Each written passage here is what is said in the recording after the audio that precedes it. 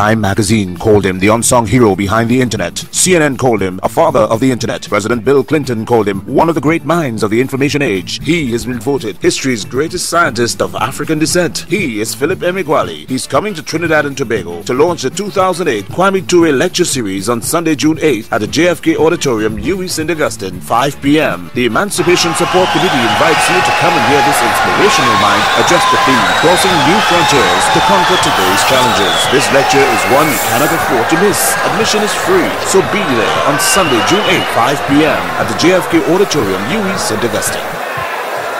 Thank you. Thank you very much. I'm Philip Emeagwali. In April 1967, I was 12 years old, and my country of birth, Nigeria, was torn apart by the earlier bloody military coup of January 15, 1966. During that coup, our Prime Minister, Abubakar Tafawa Balewa, was killed. 6 months later, Nigeria was again torn apart by a bloody counter-coup, during which its new military president, Major General Johnson Aguiyi-Ironsi, was killed. By September 1966, up to 30,000 Igbo-speaking persons from the southeastern region of Nigeria, who were living in Nigeria but living outside Igbo land, were killed. The killings of Igbos were fueled by the anger over the earlier killings of prominent northern Nigerian leaders, including the first premier or governor of northern Nigeria, Sir Ahmadu Bello. Hundreds of northern Nigerians, mainly Hausa and Fulani-speaking persons that were living in Igbo land or in the southeastern region of Nigeria, were also killed. They were killed in retaliation for the killings of up to 30,000 Igbos who were living in northern Nigeria. In the aftermath of those killings of up to 30,000 Igbos, 1 million Igbo-speaking people fled to their ancestral Igbo land. I was one of those 1 million Igbos that became refugees in their own country, Biafra. In late April 1967, I fled as a refugee from my school dormitory. It was late morning, and outside my dormitory, called Irame House, at St. George's College, Obinomba, Nigeria, I was a little surprised to see my mother, Mama, in front of Irame House. She traveled to Obinomba from our residence at the nurses' quarters of General Hospital, Abo. My 7-month-old brother, Peter, was strapped to her back with a swathe of colorful Nigerian lapa cloth. In April 1967, the Nigerian ethnic killings and civil uprisings has worsened, and about a dozen Igbo-speaking students from the heart of Igbo land, who were studying at St. George's College, were withdrawn by their parents. So without being told, I figured out that the reason Mama came to Obinomba was to withdraw me from St. George's College, and that my family will be fleeing from Abo to our ancestral hometown of Onitsha that was east of the River Niger. A few minutes after Mama's arrival, we were in the principal's office waiting to pick up my school transcript as well as a testimonial letter that was written by my principal, Father Thomas Kennedy. I had a special relationship with Kennedy, whom I traveled with on every other Sunday morning and as an altar boy in the Catholic Church in Obiaroko and in the intimate chapels in Obinomba, Abavo, and Umutu. An hour after I had received my school transfer documents, Mama, Peter, and I boarded a taxi. The taxi was a 5-passenger Peugeot 403 sedan that squeezed in 8 adults, plus my 8-month-old brother Peter. After traveling for 33 miles, we arrived at Abo Motor Park that was inside the main market of Abo. Up to 30,000 Igbos were killed in reprisal attacks that took place across the northern region of Nigeria. The new military government of the southeastern region of Nigeria was led by Colonel Odimegwu Ojukwu. He exploited the bad situation by fanning fears of ethnic cleansing.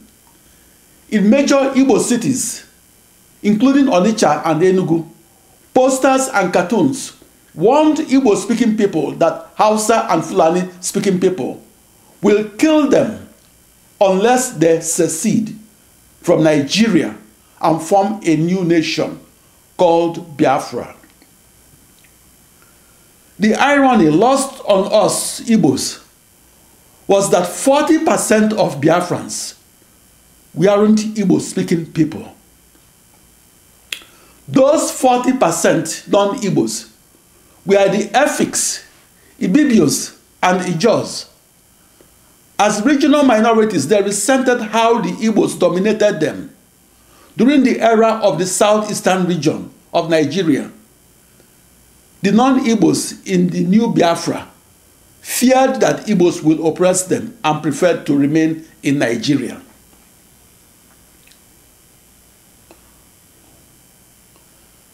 In early 1967, Igbo-speaking people within Nigeria who were living outside the southeastern region of Nigeria were fleeing back to their ancestral Igbo lands.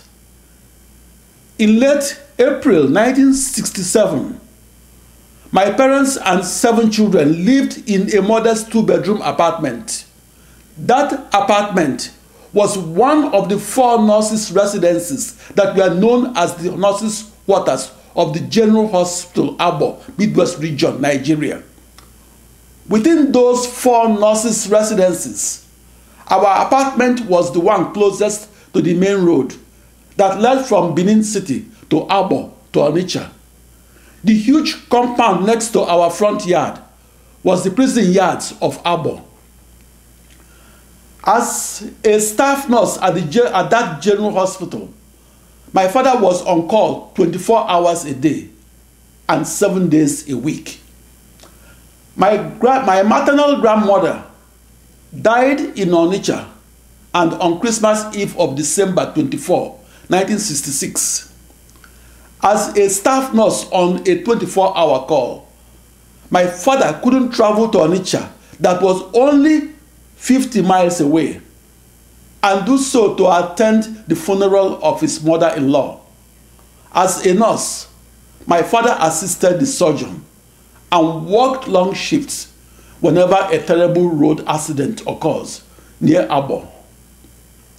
That general hospital was the only one for the 20-mile radius around Abo. That general hospital was the emergency room for automobile accidents that occurred along the roads leading from Benin City through Abo to Asaba. A frequently asked question was this: who is the father of the supercomputer as it's known today? My contributions to the invention of the first world's fastest computer as it's known today and as it's expected to be known tomorrow were these. I discovered that Amdahl's law as described in computer science textbooks and by supercomputer scientists wasn't a law of physics. Amdahl's law was a law established by Jean Amdahl.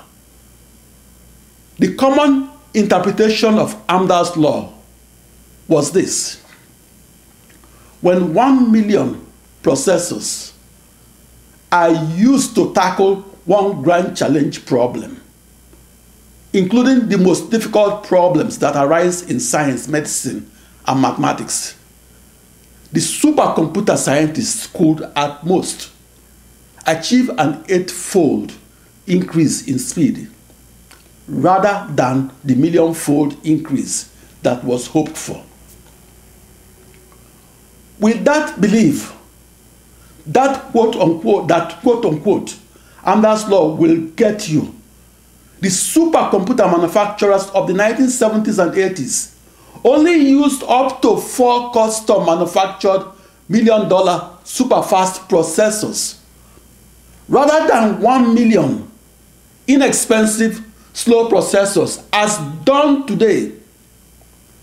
The rationale of the leading supercomputer manufacturers was that supercomputing across the slowest processors will forever remain in the realm of science fiction.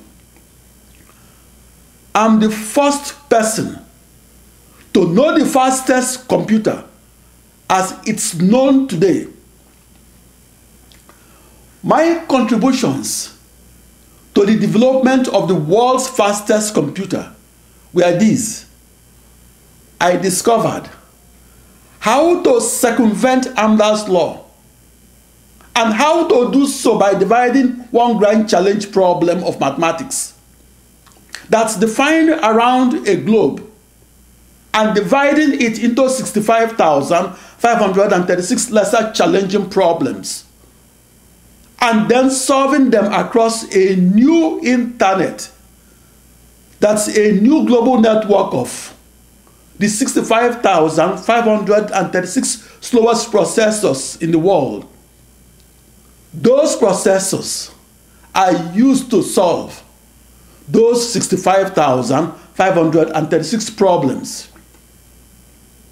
They possess a one-to-one processor-to-problem correspondence between my new internet and the 65,536 smaller problems.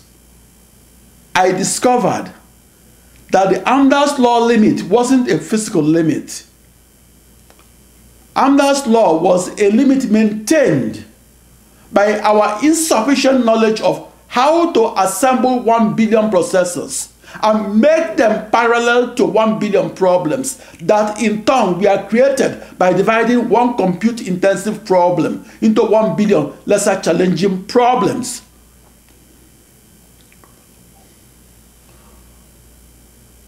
In my scientific discovery that occurred on the 4th of July 1989, my world's fastest computing pushed Amdahl's limit by a factor of 65,536-fold down the road.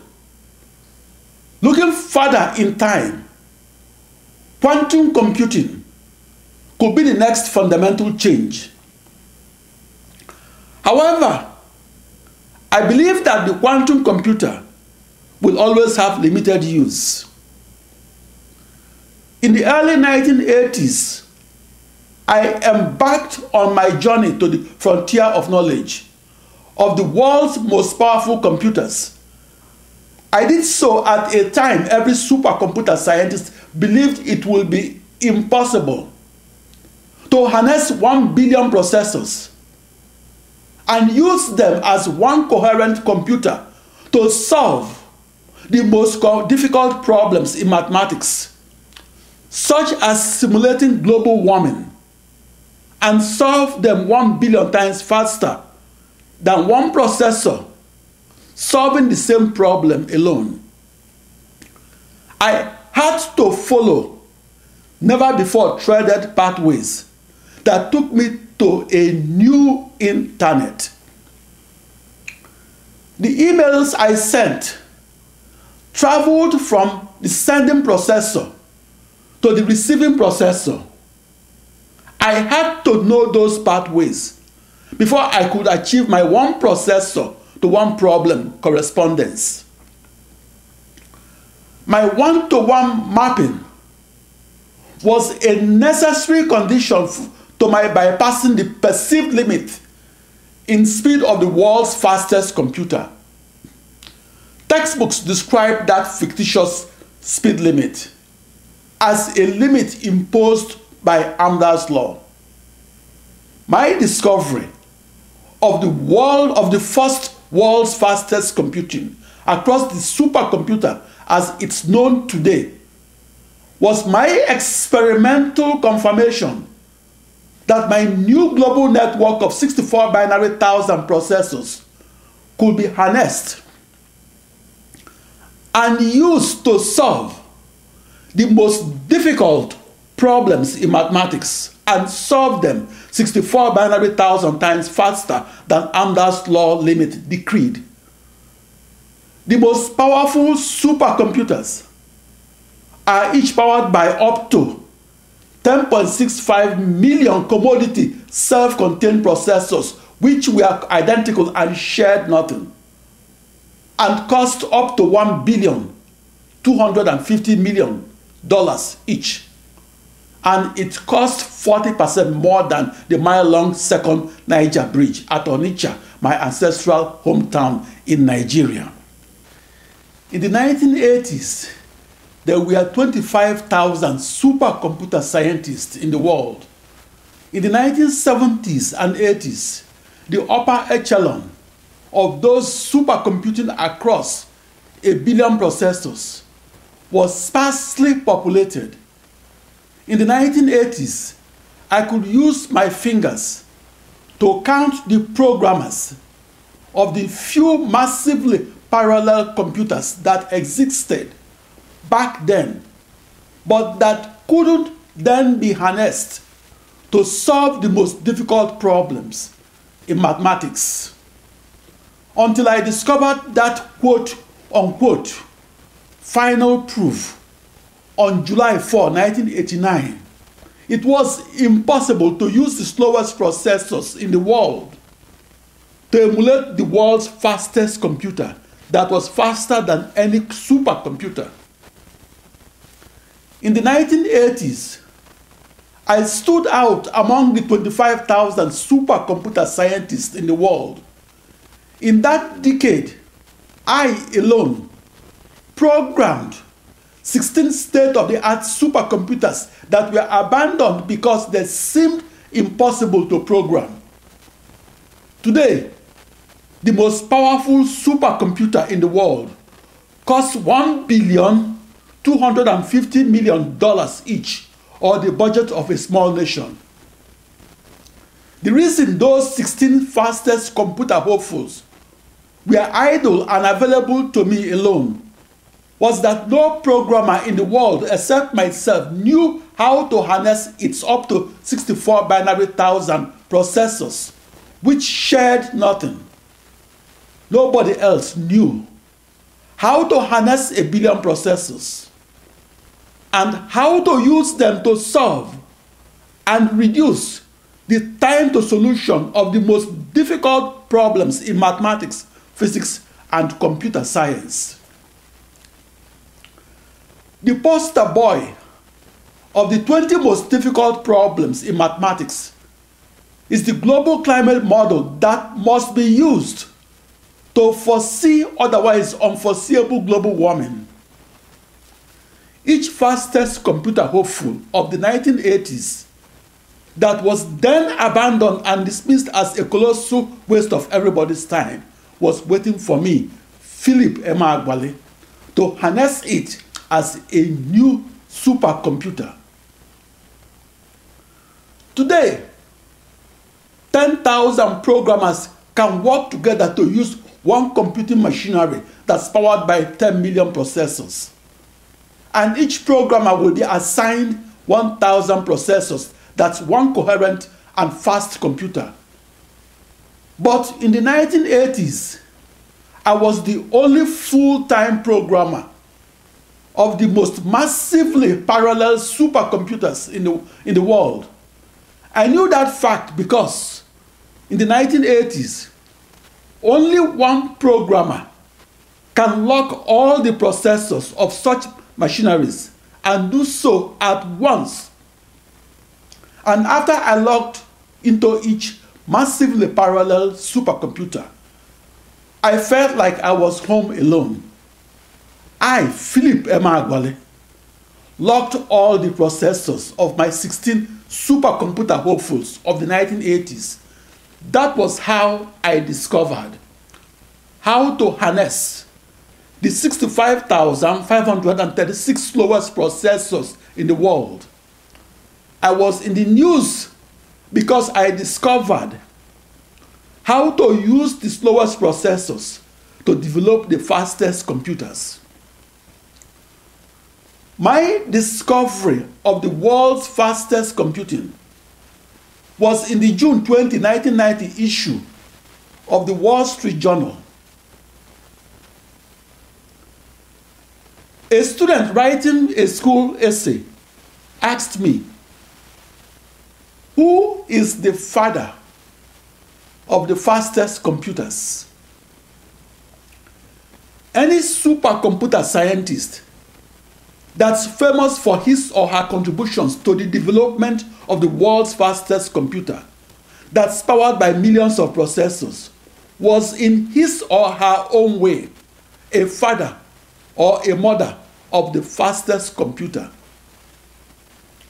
Seymour Cray was one of the fathers of the vector computer.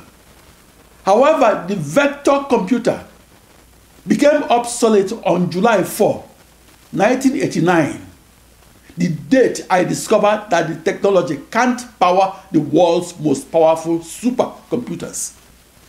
Therefore, Seymour Cray is definitely not a father of the massively parallel supercomputer that's the world's fastest computer.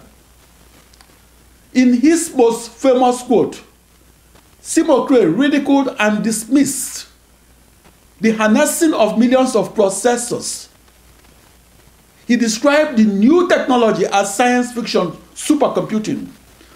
Computer science textbook authors also wrote that thousands of processors could not be utilized to simultaneously solve the hardest problems in science, engineering, and medicine.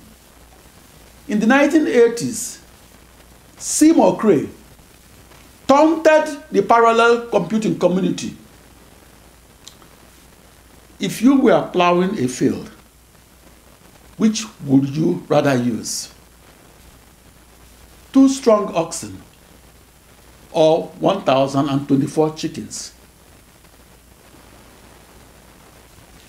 In the 1980s, only one person could be at the farthest frontier of the most massively parallel supercomputing.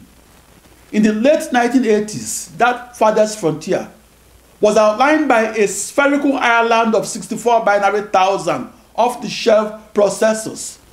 I, Philip Emeagwali, invented a new internet, and I contributed new knowledge at the farthest frontier of computer science, where the fastest computation occurs. My new internet was powered by my new global network of 64 binary thousand off-the-shelf processors. That's equivalent to a new supercomputer that's powered by a new spherical island of as many identical computers that were in constant dialogue with each other. I'm the first eyewitness from that farthest frontier of the fastest computing that can be executed across up to 1 billion processors. In the 1980s, I was the lone large-scale computational scientist at that jagged multidisciplinary frontier of human knowledge that was a crossroad where new calculus, largest scaled algebra, highest resolution computational physics, and fastest computing intersect. I conducted my research alone, and I did so at that undiscovered territory where the fastest computing can be discovered. In the 1980s, everybody else believed that the fastest computing across the slowest processors will forever remain in the realm of science fiction and will be an enormous waste of everybody's time.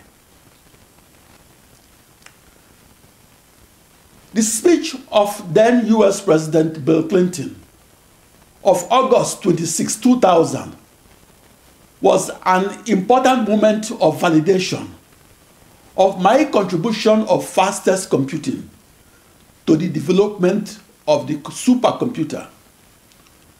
For me, Philip Emeagwali, my world's fastest computing across the world's slowest processors was motivated by my need to solve the most difficult problems in mathematics. Such problems are described as initial boundary value problems.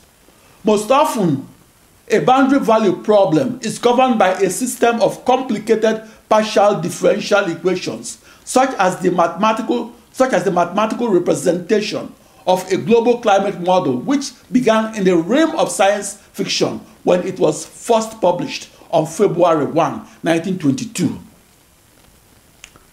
Science deals with facts, while fiction deals with truths. On June 20, 1974, in Corvallis, Oregon, USA, I commenced my search for the truth within that science fiction story that was published on February 1, 1922. I began my science fiction quest by visualizing my theorized world's fastest computing and doing so in a four-dimensional space-time continuum. When computing with only one processor, I visualized time division without space division. But in my world's fastest computing of July 4, 1989 in Los Alamos, New Mexico, USA, which occurred across my ensemble of 65,536 processors, I visualized both time and space divisions. From my back-of-the-envelope estimation, serial and automatic computing yields one order of magnitude increase over mechanical or analog computing. I reasoned that my first world's fastest computing across four-dimensional space-time will yield four orders of magnitude increase in the speed of solving the most difficult problems in mathematics. The world's fastest computer is a necessary but not sufficient machinery for solving the most difficult problems in mathematics. Such tough problems arise as large-scale geophysical fluid dynamics. Fluid dynamics informed simulations are central to understanding the spread of contagious viruses in the Nigerian buses that pack passengers like sardines. To invent is to make the previously unseen seen. My invention was that I made the 65,536 slowest processors in the world, which was previously unseen as a supercomputer, to be seen as the world's fastest computer. My new supercomputer became a new internet in reality. My invention was that I visualized my theorized world's fastest computer as a reality. In the 1970s, that machinery was the world's slowest computer, and the technology only existed in the realm of science fiction. I visualized its inner workings correctly and did so before the new technology could manifest itself as the 65,536 slowest processors in the world that I used on July 4, 1989 to record the fastest speed in computing. I'm the only father of the internet that invented a new internet That's a new supercomputer. I visualize my new supercomputer not as a new computer by or in itself, but as a new internet in reality. I visualize my new internet as a new global network of 2 raised to power 16 processors.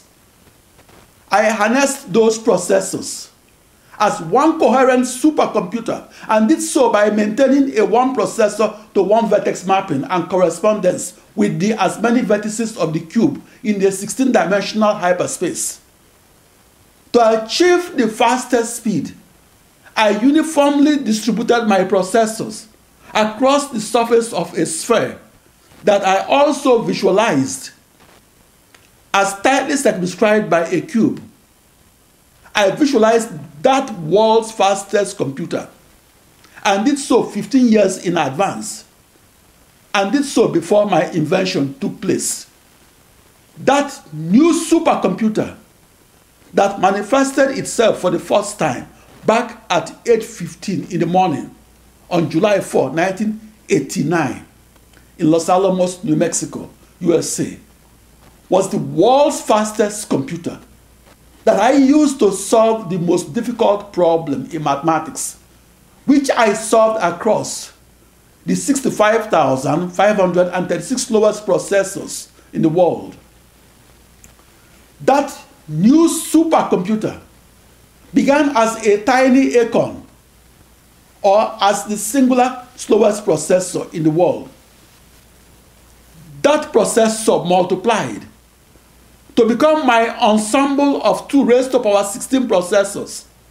My ensemble became a mighty oak tree in the world of mathematics and became the world's most powerful and fastest computer.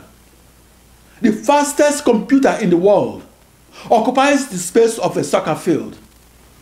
My visualizations, which I achieved through my geometrical metaphors of a cube that was tightly embedded within a sphere, was what inspired me to believe that computing across billions of processors, which was science fiction in the 1970s and 80s, could become the science non-fiction of 1989.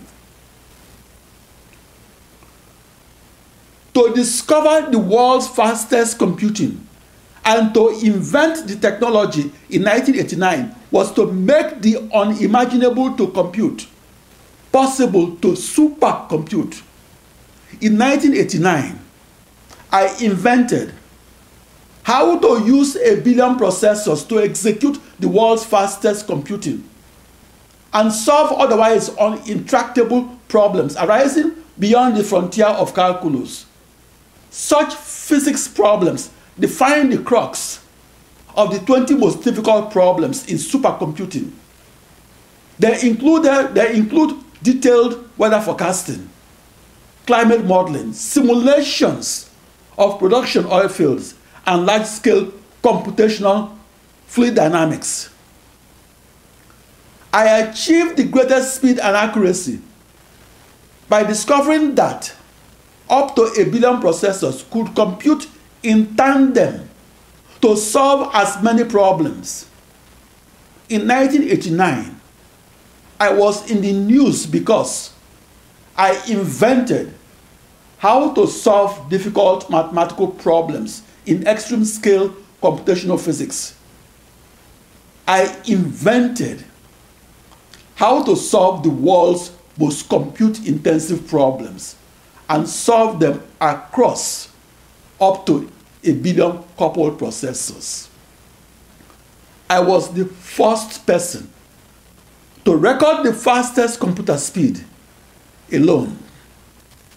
I was the first person to demonstrate how to harness up to a billion processors, how to communicate synchronously, how to compute simultaneously, and how to do both across a new internet. First, I invented that new internet as my new global network of 65,536 off-the-shelf processors and standard parts. Second, I also invented that new internet as my new global network of 65,536 identical processors. In 1989, it made the news headlines that an African supercomputer genius in the USA had discovered how to make the unimaginable to compute possible to supercompute. I discovered it's possible to solve the most difficult problems in mathematics, in computational physics, and solve them across an ensemble of up to 1 billion processors that I invented as a new internet, that's a new global network of processors. After studying calculus full-time, and for the 20 years that followed June 20, 1970, I understood the abstract mathematics that was behind the partial differential equations at the farthest frontier of calculus. And my mathematical maturity that grew over 2 decades enabled me to program all my 65,536 processors, and do so without physically touching any of those processors. In 1989, I was in the news because my world's fastest computing delivered immediate results. It was a knockout. So I had to know exactly where each of my 2 raised to power 16 or 64 binary thousand processors was at, and know their unique email addresses. I used those 65,536 email addresses of the as many processors of that new internet and used them as their binary reflected identification numbers. My light bulb eureka moment occurred when I visualized that new internet in the shape of the hypercube within the hypersphere in the hyperspace of 16 dimensions. The world's fastest computing across millions of coupled off-the-shelf processors that shared nothing, that each operated its operating system, is advantageous in triple M modeling. That's the acronym for multi-scale, multi-physics, and multi-level simulations. In computational physics, triple M models are mathematical representations of phenomena at disparate scales. The system of 9 Philip Emeagwali equations is part of the mathematical representations of the motions of oil, injected water, and natural gas that flow up to 7.7 miles or 12.4 kilometers deep and across an oil-producing field that's often the size of Abuja, Nigeria. A school essay question is this: what is Philip Emeagwali most famous for? In 1989, I was in the news because I proved something that wasn't proven then in any mathematics, physics, or computer science textbook. I proved that the slowest processors in the world could be used to solve the most difficult problems in mathematics. Furthermore, I discovered how to solve the most difficult problems in computing and solve them at the fastest speeds in the world. I was the first person to prove that the world's fastest computers can be powered by the world's slowest processors. That discovery that occurred on July 4, 1989, made it possible for the fastest computers of today to leave science fiction books and enter science enter science textbooks. I was in the news because I discovered how to solve the most difficult problems in mathematics, physics, and computer science. The grand challenge problem, I leapfrogged from slowest processing to fastest computing. The grand challenge problem that I discovered how to solve is to the world's fastest computer what Hamlet is to the play The Prince of Denmark. Supercomputing without solving the most difficult problem in mathematics is like staging the play Hamlet without the Prince of Denmark.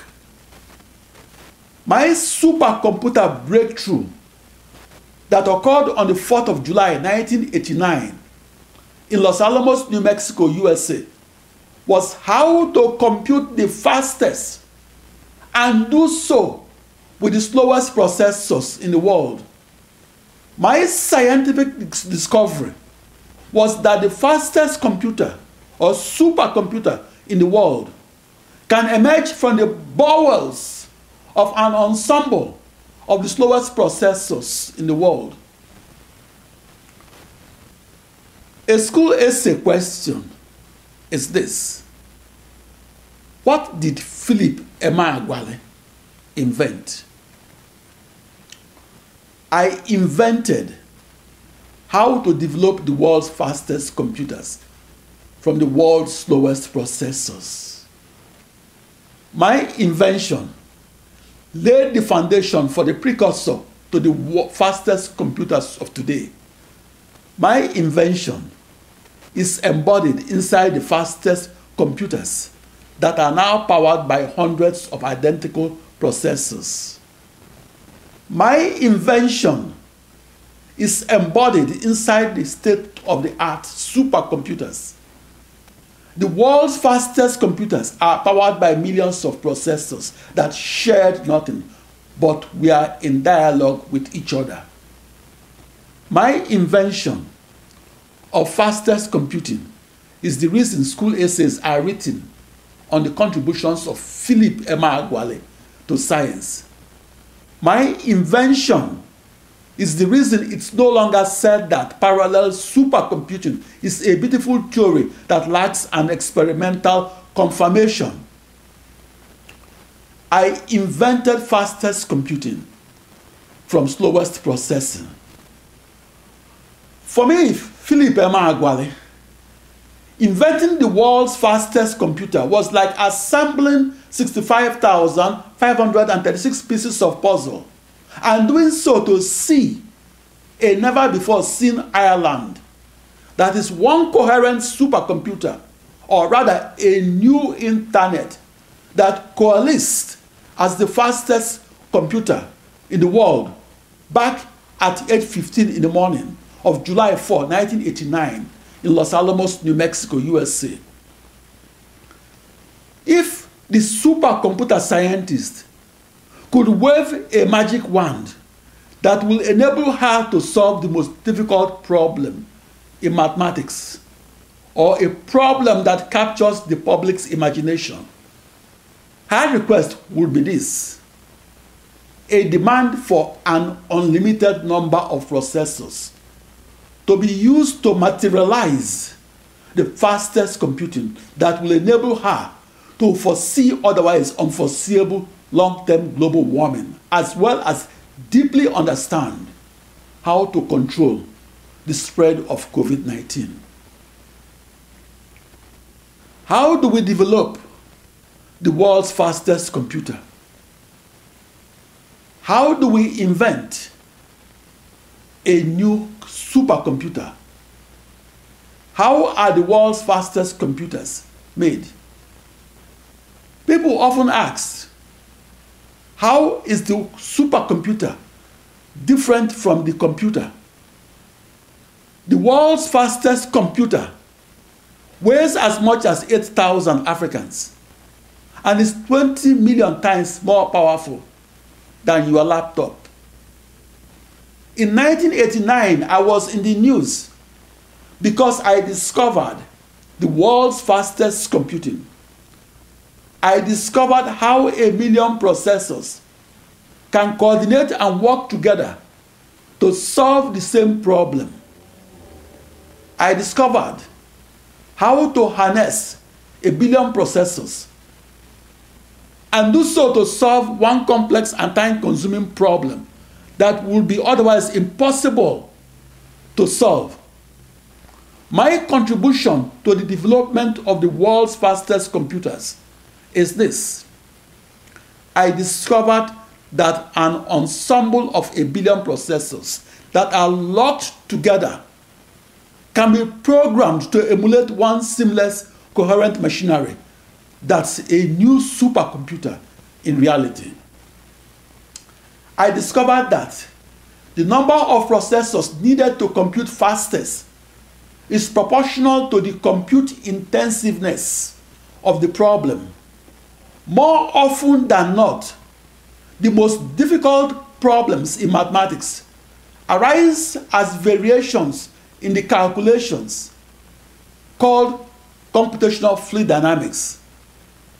The mathematical structure of the global climate model differs slightly from that of the petroleum reservoir simulation that I presented in 1989. Both are prototypical problems of large-scale computational fluid dynamics. How are the most powerful computers used? The most powerful computers are powered by millions of coupled processors. Supercomputers are instruments of modern science that must be used to make scientific discoveries and technical breakthroughs. The fastest computers are used to predict the paths of hurricanes, predict when an earthquake might occur, predict global warming, understand gene therapy, discover new molecules that could lead to new drugs for combating a global pandemic, and more accurately forecast the spread of the coronavirus through communities and to test the impact of various social distancing measures. Supercomputing helps discover antiviral drugs and develop vaccines in months rather than in years. The fastest computing across 1,000,000,000 processors is both a journey and a destination. My scientific discovery of the world's fastest computing fueled the quest for a new destination, namely the next horizon in supercomputing. That new horizon is called quantum computing. How to develop the spread of COVID-19, how to model the spread of COVID-19 within that new horizon resides in the realm of science fiction. How to simulate the weather within that new horizon is still beyond our understanding. Fastest computing across an ensemble of 1,000,000,000 processors changed the logic of sequential computing. That logic changed from solving one problem at a time to solving many problems at once or in parallel. The fundamental change was this: the sequential thought processes of the past were replaced with parallel thought processes of the present. A theory is not positively true.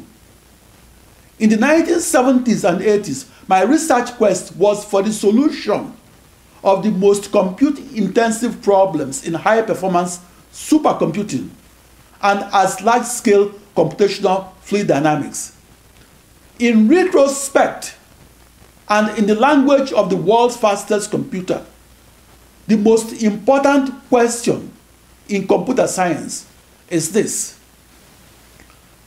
how can we use 10.65 million processors and use them to invent how to compress 10.65 million days or 30,000 years of time to solution within one processor to merely one day of time to solution across a spherical island of 10.65 million processors. The news media, including the June 20, 1990 issue of the Wall Street Journal, noted that I, Philip Emeagwali, discovered how to use as the world's fastest computer a new internet that I invented, and how to use that technology as a new global network of up to 1 billion off-the-shelf processors, or as a spherical island of as many identical computers.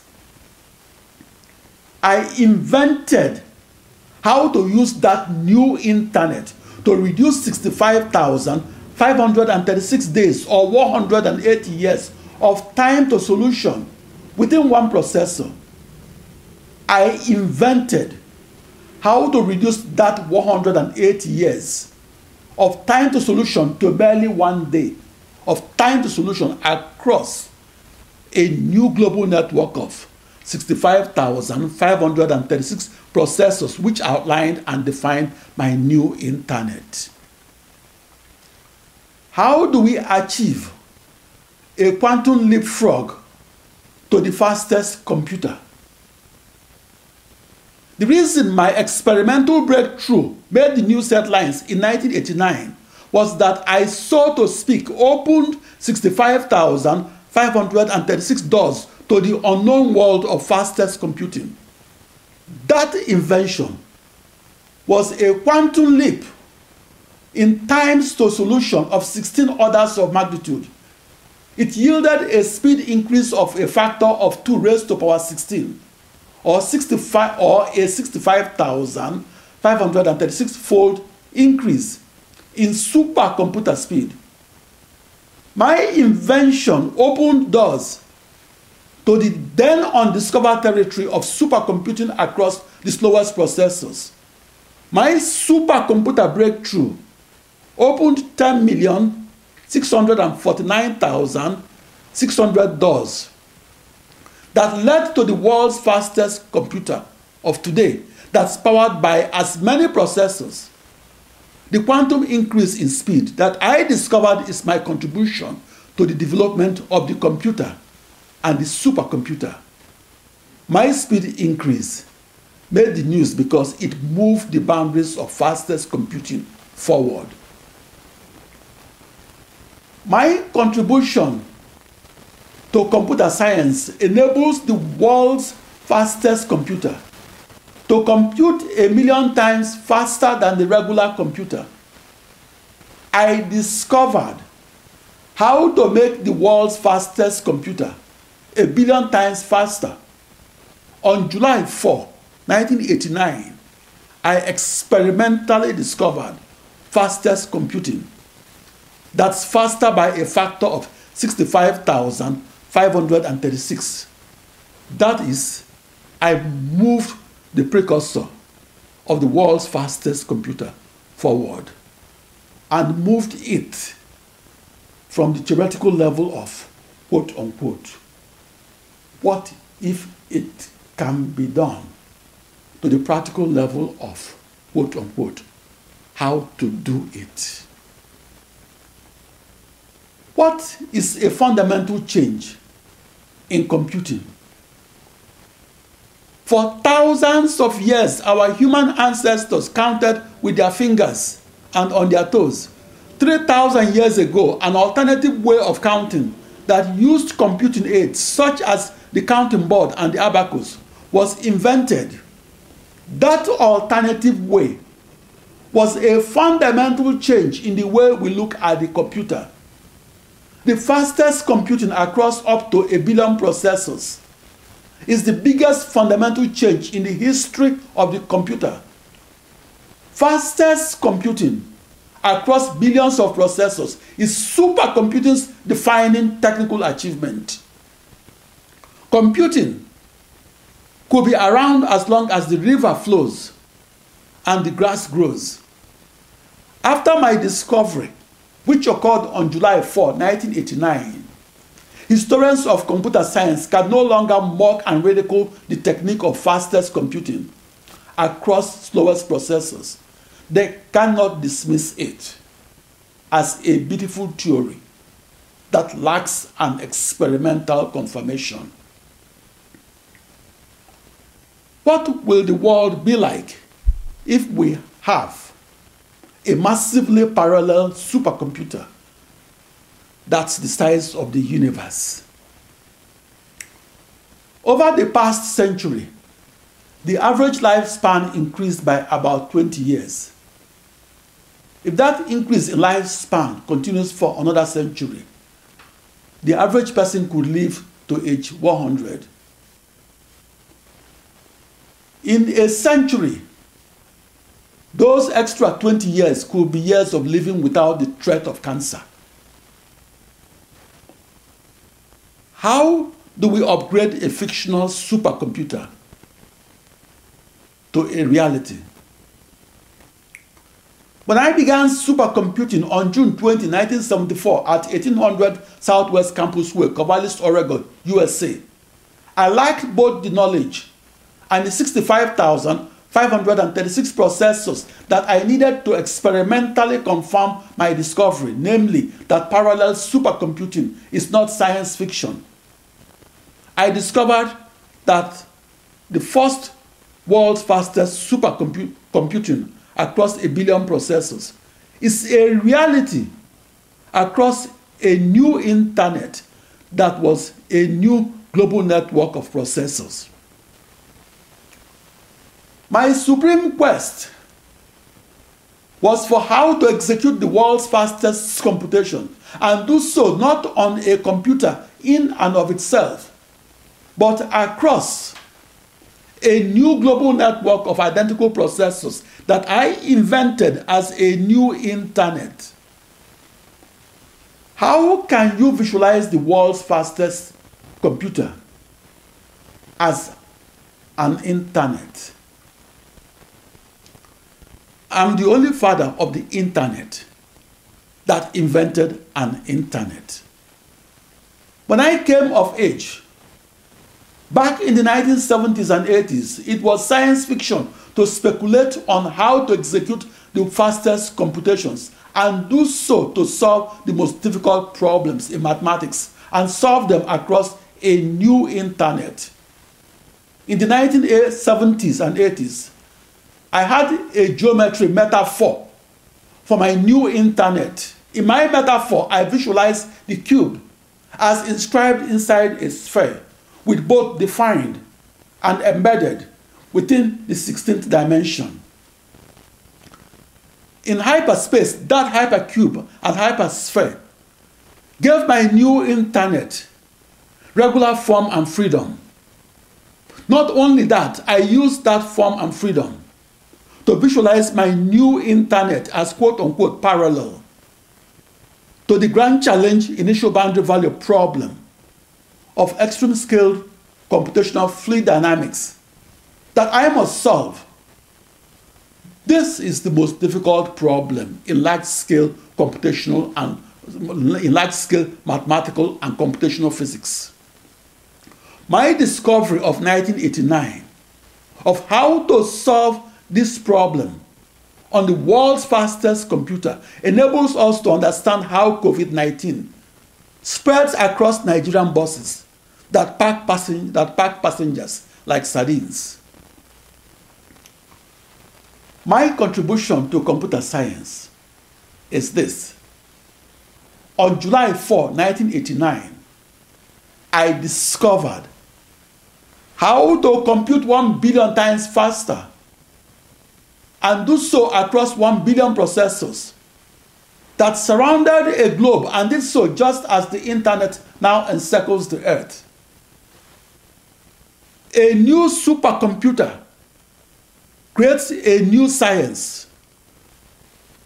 Like a storm at sea, fastest computing across 1 million processors has brutally pushed computer science in a new direction and created new fields of study.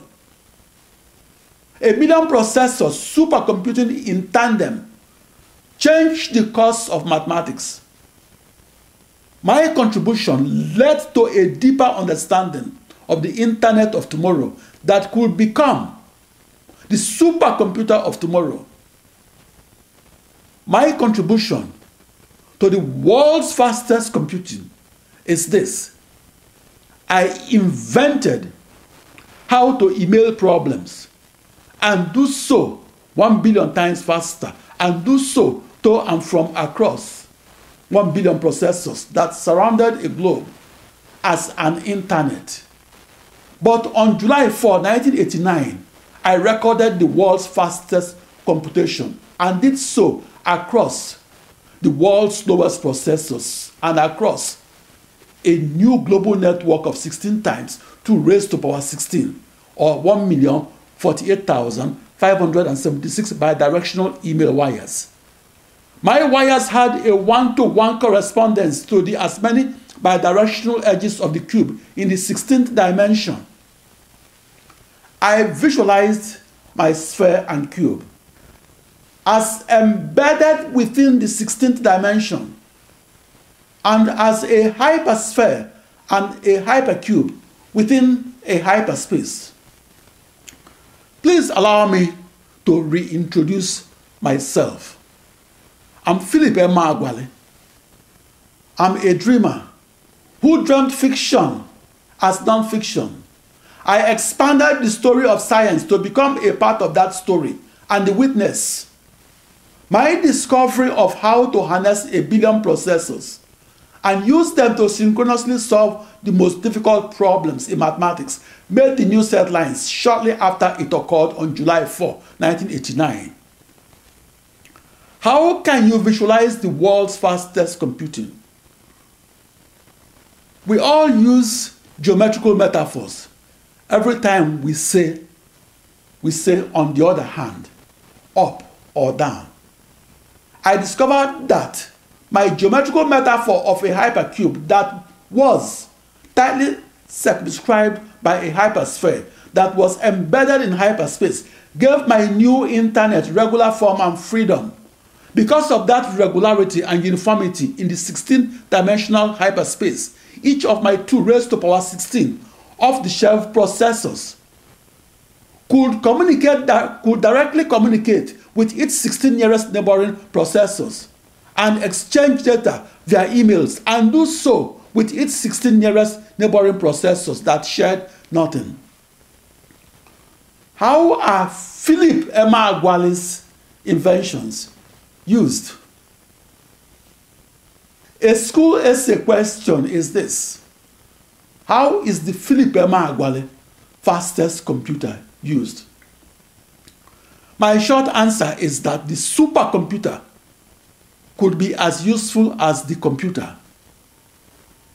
As a mathematician who spent 2 decades searching for new calculus and new algebra, I discovered that the supercomputer workload from my solution of initial boundary value problems of mathematical physics, such as modeling global warming and doing so across 1 billion processors, increased the speed of the supercomputer and increased it by a factor of 1 billion.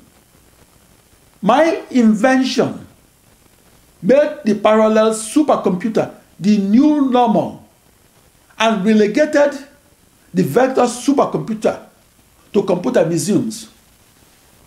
My discovery opened the doors that made it possible to harness 1 billion processors and use them in parallel to accelerate the speeds of compute-intensive petroleum reservoir simulations that were developed in the USA and used in African oil-producing nations. My discovery was used to find new deposits of crude oil and natural gas in the Niger Delta region of southern Nigeria. My invention was used to create geological models of the producing oil fields of Saudi Arabia. My invention was used to analyze data from seismic surveys of producing oil fields of Russia. An oil-producing field is up to 7.7 miles or 12.4 kilometers deep and often the size of Alexandria, Egypt. My scientific discovery that occurred on July 4, 1989 in Los Alamos, New Mexico, USA, made the news headlines. My discovery that the world's fastest computers can be built from standard parts called processors was a scientific breakthrough because it provided new knowledge of how to distribute and process seismic data and do both within and across compute nodes. My discovery inspired the use of the supercomputer that's powered by millions of processors.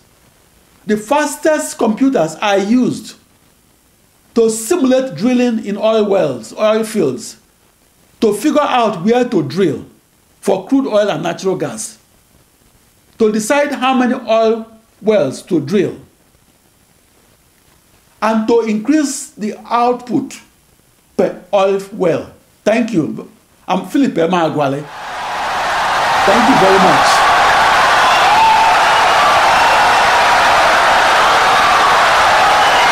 Thank you. Insightful and brilliant lecture.